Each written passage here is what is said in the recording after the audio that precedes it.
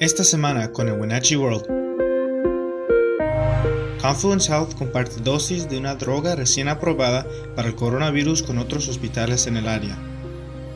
El Departamento Estatal de Salud dirige médicos a chequear jóvenes adultos por riesgo de suicidio. La proporción de infecciones del coronavirus sigue bajando. Y hay nuevos casos de coronavirus en un centro de asistencia para adultos mayores. Las historias en este programa vienen de reportaje del Wenatchee World. Si gusta más información, vaya a wenatcheeworld.com. Confluence Health ha regresado algo de 100 dosis de una droga recién aprobada que trata a personas positivas con coronavirus y con un riesgo alto de ser hospitalizados. Se llaman anticuerpos monoclonales, proteínas hechas en el laboratorio que imitan la habilidad del sistema inmunológico para pelear el virus. 2 versiones del tratamiento han sido aprobadas por el FDA. La versión hecha por la compañía Eli Lilly fue alocada a Confluence Health por el Departamento Estatal de Salud. ¿Pero por qué no usar las dosis?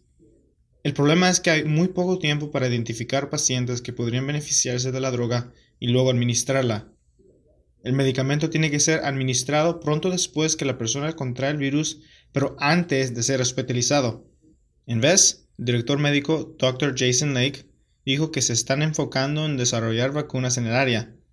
Las dosis de anticuerpos monoclonales han sido enviadas a otros hospitales.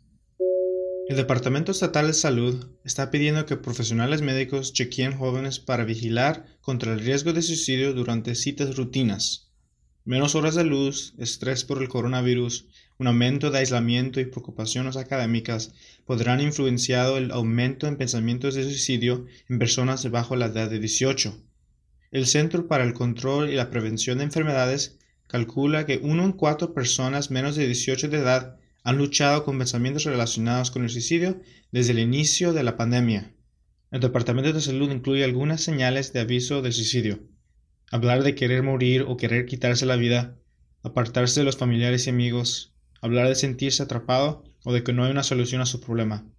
Si usted o alguien que conoce está en una crisis de salud mental, llama al NCW Behavioral Health Chelan Douglas Crisis Hotline al 509-662-7105 o 800-852-2923. La proporción de infecciones del coronavirus era 666.5 el diciembre 30. Este número es calculado usando data de un periodo de 2 semanas y por cada 100,000 personas.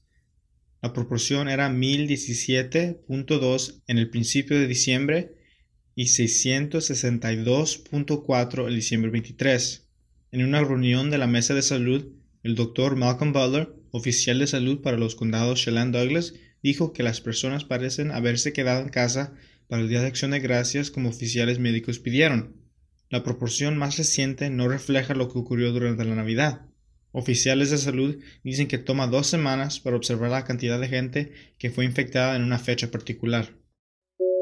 Heritage Heights, un centro de asistencia para adultos mayores en Chelan, tiene 4 casos nuevos de coronavirus, uno de 10 centros de asistencia que han tenido brotes de coronavirus este diciembre.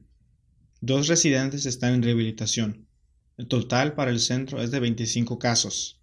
Empleados y residentes continuarán siendo probados hasta que pasen 4 semanas sin ninguna prueba positiva. El Dr. Butler dice que los empleados en estos centros de cuidado viven en la comunidad, y si los casos son altos en general, las chances que salgan infectados suben cuando regresen a sus hogares. En diciembre 30, hubo 72 casos de coronavirus en los condados Chelan Douglas. El número total de casos ahora es 7,781.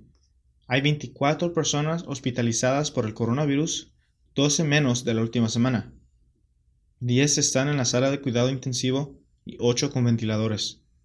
Durante la semana de Navidad, hubo 317 casos de coronavirus reportados.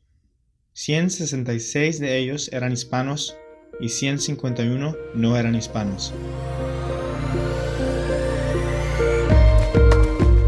Las historias del programa de hoy son el resultado del reportaje del Wenatchee World. Puedes encontrar más yendo a wenatcheeworld.com. Gracias por escuchar.